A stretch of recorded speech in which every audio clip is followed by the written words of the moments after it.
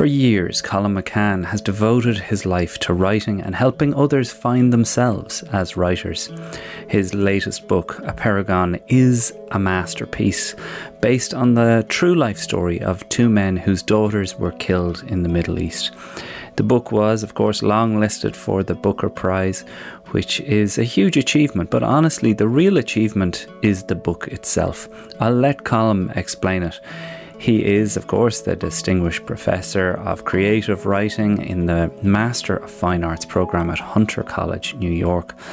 Before the election, I managed to find an hour to sit down with him to talk about this life-affirming, one-of-a-kind book, The Power of Writing, his charity narrative for his life, and an awful lot more. This is, of course, a snippet of the full conversation that you can hear over on patreon.com/IrishmanAbroad. I'm delighted to announce that, having listened to your feedback, we've come up with a way for you to just pay once and get everything across the year. It's an annual membership designed to save you money and hassle. Gets even better. I've got a 15% discount on the annual membership being offered at the moment, and we've even launched a gifting tier so that if you wanted to gift Irishman Abroad annual membership to yourself or someone you know that likes the show, there is that tier there, and you'll also receive the now very rare Irishman Abroad t-shirt and pin, which is usually reserved for our guests. Our chosen charity partner is, of course, Jigsaw.ie. They are the Centre for Youth Mental Health in Ireland, and they offer incredible services for young people experiencing difficult times or just trying to gain the mental health skills they'll need to survive in life. Jigsaw can't survive in life without our support, so pop over there now. Jigsaw.ie, the chosen charity partner of An Irishman Abroad.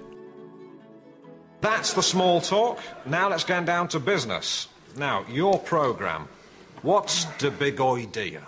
Well, they've grown to know the Irish much better. We've now got to know how largely their mind works. I moved over here and immediately I had to up my game. I could not have done the job I did for quite a number of years in Ireland. I had to go and earn my living in England. I think a lot of it's in my hair. I think there's a lot of Ireland in here. I had an Irish upbringing. 20 years after an Irishman couldn't get a fucking job, we had the presidency. It was some heightened awareness of how hard my tribe had it in London. No blacks, no Irish, no dogs. Never has a nation so small inspired so much in another. So you could say there's always been a little green behind the red, white, and blue. Our family is very Irish, you know. Now, ladies and gentlemen, we have a very special announcement to make at this stage. Would you welcome, please, the wonderful Charlie Thrigo!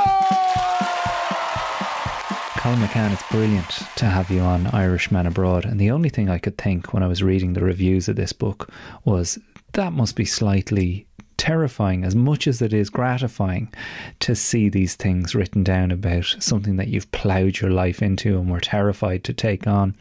Is it scary to see those kind of reviews? Yeah, the thing about reviews, Jared, is that if you believe the good ones, you must also, by natural corollary, you must believe the bad ones. So the fact of the matter is that you really can't believe any of them. I mean, and sometimes a bad review can do so much good for you because you can learn something from, if it's a smart bad review, not a nasty bad review. And sometimes a good review can reveal something that, you know, you can explore further down the line. But it is, I mean, I wrote about Israel and Palestine. I'm Irish. I live in New York, you know, and I was taking on territory that was sort of uncharted for me anyway, in many ways. So yes, it was terrifying and supremely gratifying for the different reviews to come in, and they've been sort of overwhelmingly positive, which is good too. But that costs a lot of money as well. I mean, the things that are being said though in these reviews, like this is a novel that will change the world. I mean, I agree. Like this is a unique piece of work that, if read by the right people, can make big change. That wasn't the aim, though, was it? Was it the aim? I mean, the aim was to honor the stories of these two men, Rami and Bassam, who one of them is Israeli, the other is Palestinian. They both lost their daughters, and they're the most courageous men I've ever met in my life. They remind me of people in Northern Ireland in many ways, in fact, who use the force of their grief and turn it into something good. So the aim was to honor them, and I think that their stories can change the world. I think the power of what they have done is so extraordinary that there can be an upwelling from what it is that they've done. I mean, I can see 10,000 Greta Thunbergs coming from all over the world telling the story of Rami and Bassam. I happen to be one of them, but I also knew that I had to tell it differently, because this could be a sort of twee story about two men who become friends and they're from opposite sides of the fence, and it's so much more complicated than all of that. So I wrote it in 1,001 different chapters, sometimes just a tiny sentence here and there. Even two of the sections were blank, in fact, but for a very specific reason. But I wanted to create a different form, a different literary form that sort of, I don't know, maybe mirrored how our consciousness works or doesn't work on the internet, and also the way we think about stories and storytelling now, and how you and I are involved in every single story that happens around the world, whether we like it now sometimes or not. I mean, it brought to mind a guest we had on a while back, Richard Moore, who, I'm not sure you're aware of this man. He was shot by an RUC member in the face as a child and lost his sight, and tracked the man down decades later to forgive him, to tell him that he forgave him. And this RUC man wouldn't accepted the forgiveness, but wouldn't apologize. And so the Dalai Lama has says that Richard Moore is the embodiment of his teachings, because he truly lives it. This part of this, going deeper into connection between two people, because they're friends, him and this RUC man. This friendship is at the center of this. Was that, do you think, the part that spoke to you when you heard the stories first, that these two had this bond and this, they'd married their lives? Yeah, it wasn't quite the friendship that really interested me at first. I went to Israel and Palestine with a group of musicians and artists and activists from a non-profit agency that I sort of co-founded called Narrative 4, where we take young people and they tell stories to one another, sometimes across the divide, sometimes not. But we were on this trip, and on the second to last day I was in a town called Beit Jala, which is just outside Jerusalem, and walked up this staircase, and there's these two ordinary men. I mean, they could have been Irishmen sitting there, and just sitting there at the table drinking coffee, one of them having a smoke, and I went into the room with my group and sat down, and I knew that they were going to tell me a story, and I was ready for it.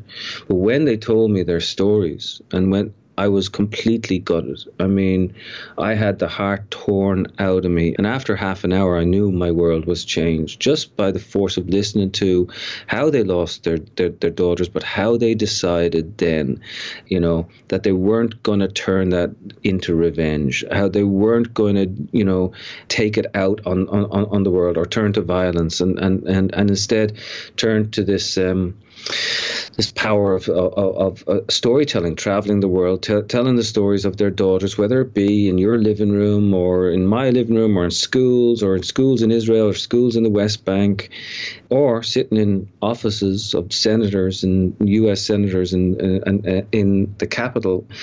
And I was taken by just the power of these two individuals, and I just thought, somehow I want to understand that. And I think when we write to what it is that we want to understand. And I knew nothing. I don't know if you know much about the Middle Eastern conflict or anything like that, but at first, And maybe even now, to be honest, I didn't know all that much about the history of what was going on there. What I really wanted to get to was the human story that was there, the incredible human story about these two men and their daughters.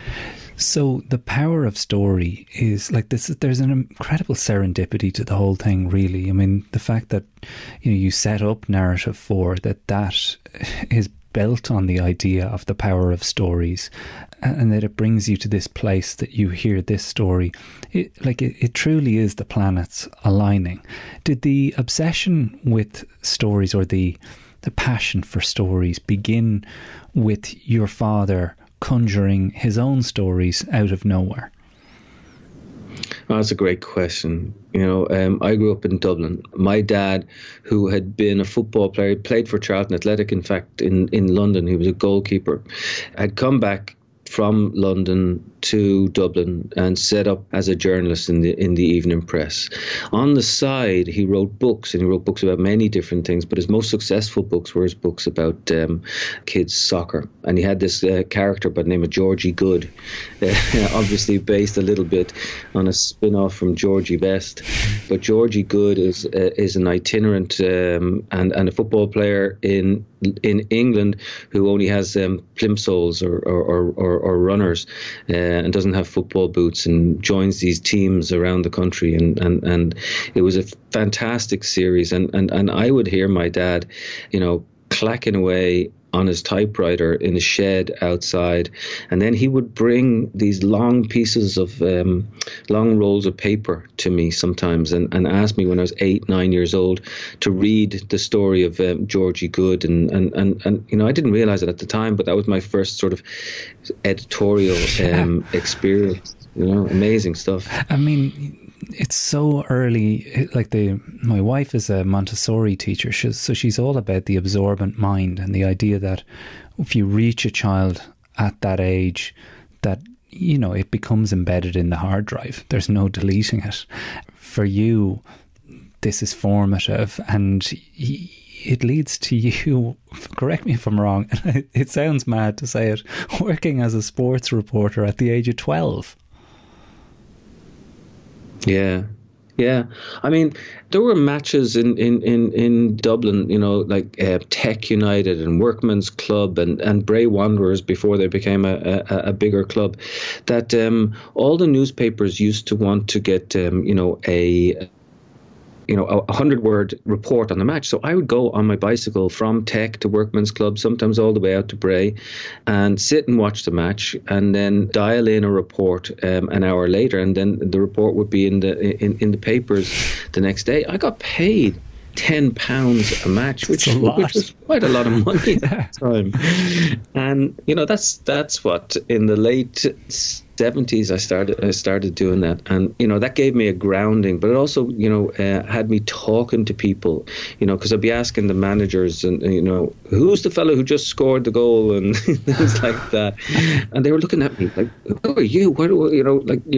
You're barely out of your nappies, and you're writing about this stuff, and but it didn't seem odd to me, at the time. It was a way to make a few bob, and I love football. I mean, I grew up on it, and so that was part and parcel of it. For my sins, by the way, and my sins are many and manifold, but for my sins, I from a very young age, I was a Stoke City supporter. Oh. I don't know what your allegiance is. What's your allegiance? Oh, well, look, I couldn't be more of a cliche, an Irish guy that supports Liverpool. Oh, that's good. I kind of like Liverpool. I mean, I think it's okay to support Liverpool. Liverpool is like, it's East Dublin, and Dublin is West Liverpool. I mean, we're very close to them. So I forgive you, Stoke, the Liverpool. Though? That's crazy.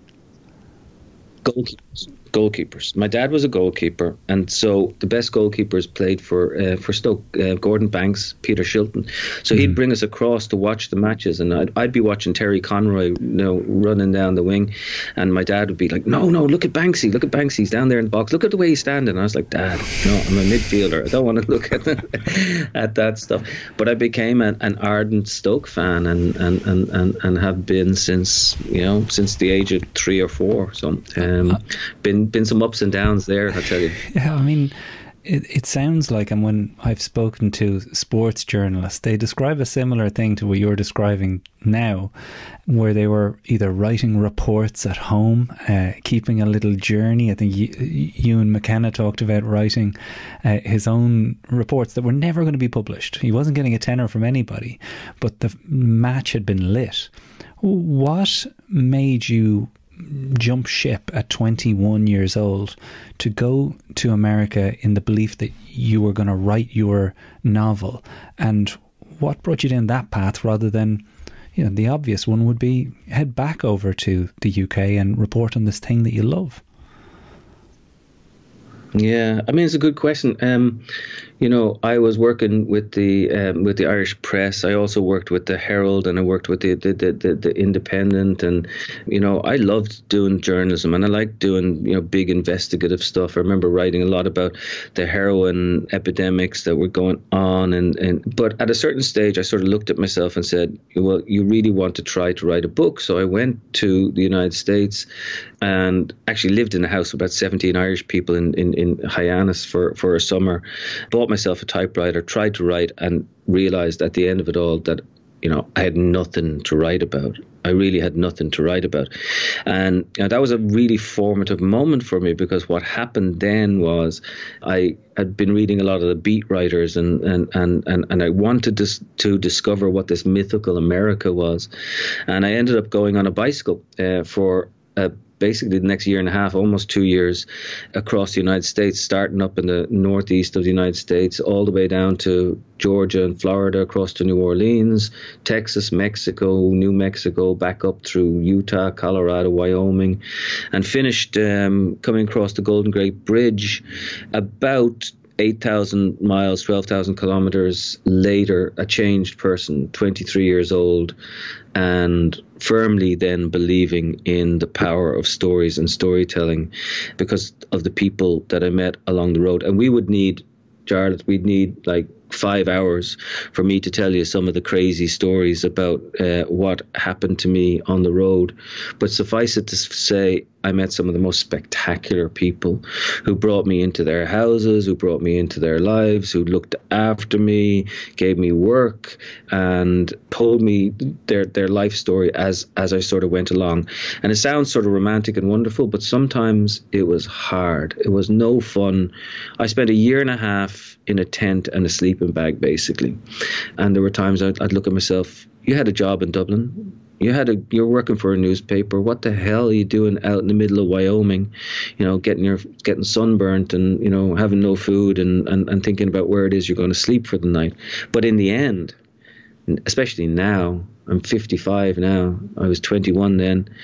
I look back on it as the most formative time of my life, without a doubt. I've heard you say a few times that quote, "We should be forever jumping off cliffs, developing our wings on the way down." Had you arrived at that thought prior to that journey? I don't know. My folks were in Dublin. I was allowed go out at the age of 14, 15, I'd be gone for an evening, and I'd go out on my bicycle, and I'd go up to Dundalk, and I'd sleep out, or I'd go down to the Wicklow Hills, and they allowed me, I think, the ability to do a lot of this stuff. They're brilliant parents, and not at all sort of, in any way dismissive of what it was that I was doing. But it was just that I was allowed to do a lot of things, and I've always been really interested in other other people, and I think that was it. But I think a lot of Irish people are that way. I don't think I'm unique in any sense. I was lucky that I was able to survive and make a living as a writer doing this sort of stuff, because I've had some pretty spectacular adventures in my life. But you know, after that bicycle journey, I tried to write for a couple of years and I failed miserably. I mean, miserably. I wrote 2 books that I would be ashamed to show anybody, and they were just god awful. But I think you have to fail, and so I like that Vonnegut quote. Yeah, we should be continually jumping off of cliffs and developing our wings on the way down. But I also really like the Samuel Beckett quote, is where he says, "No matter, try again, fail better," because that's what it's about. It's about like trying your best, trying your damnedest, and if you fail, then you fail, and you get up and you go again. It really feels like that's a lost thing now. I don't know about you, but there is a sense that there is a greater pressure on young people to succeed immediately, and that if you aren't succeeding right away, then you're not on your right path. Whereas I know from performing stand-up, if I knew how bad I was in the beginning, I would have quit right there and then. But I didn't actually have the context or framework to understand what I was doing or what was wrong back then. But I really, really regard it as absolutely essential to getting to where I am now. You must see that with your students. Yeah, I mean, it terrifies me. I see it with my students and with my kids. I mean, I have a 23-year-old, I have a 21-year-old, I have a 17-year-old, and I see what the world expects of them. Although it's been disrupted a little bit by the pandemic, and maybe it'll disrupt it enough so that things don't become so logical anymore. But what I'm tired of is, you know, people sort of say with my students, they, you know, go to college, they're good writers, and then they come to my MFA program, which is in Hunter College in New York, to spend 2 more years, some of the best young writers in America, and some of them then just think that they're going to step into a novel or step into it, and it just doesn't work that way. And I wish that we would all be given a gap year when we were all about 23 years old or 24 years old, a gap year to do something that doesn't compute. And I'm not saying that has to be political. You know, you don't have to go, you know, join the Peace Corps or something like that. Maybe you'll go join the army. I mean, or, you know, go to Guatemala and work with kids down there, or go to Microsoft and work, you know, do something that wouldn't normally compute in the logic of your life. And that's the sort of stuff that's not just, it disrupts you, but disrupts you in a good way. I mean, on that journey across America, you have said in the past that you got the shit kicked out of you a couple of times. You were digging ditches. You were really scrounging to get by.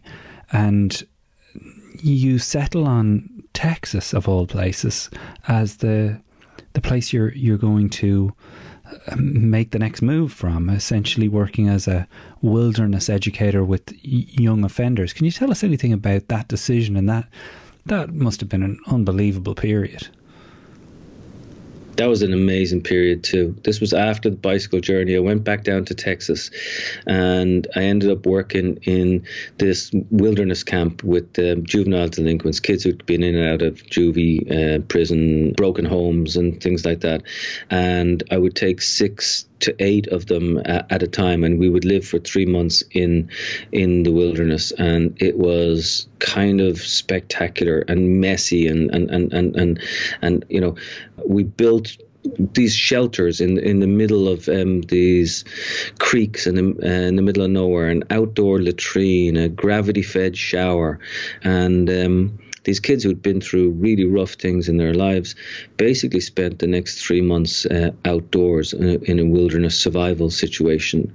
I learned as much from them, if not more from them, than they did from me. At that stage, I was only 23, 24, and these kids were 16, 17, and they could have easily handled me and run away and taken my knife or done whatever else they wanted to do with me. But instead, we went on this sort of spectacular journey together.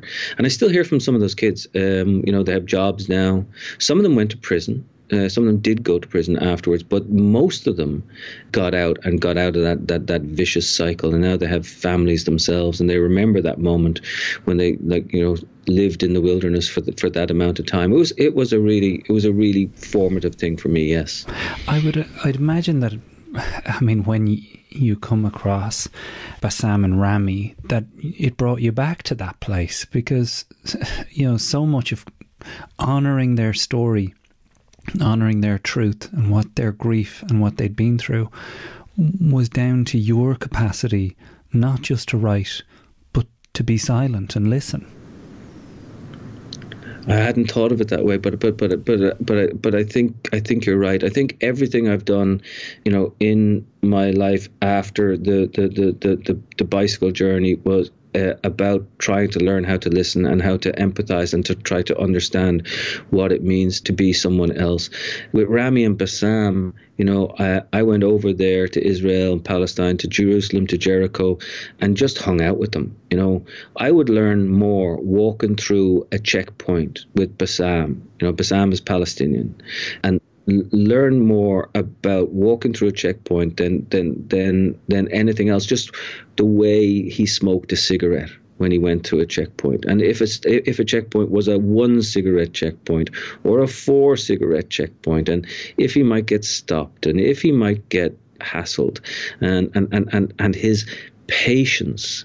The Palestinian people have this incredible patience, this sumud that is extraordinary to watch, and the young people are so creative and brilliant, and given some of the situations that they have to go through, I think they've got to be among the most resilient people on earth. And it was fantastic just to hang with someone like Bassam and listen to the ordinary moments and watch him play in solitaire with his wife outside and under the Jericho stars, and then also to listen to Rami. And Rami is the Israeli man who's Bassam's best friend, and Rami's story was spectacular too. And they told me things, Gerald. They told me things that they'd never told even their kids before, and that was pretty extraordinary. They became my best friends. It's, and they still are.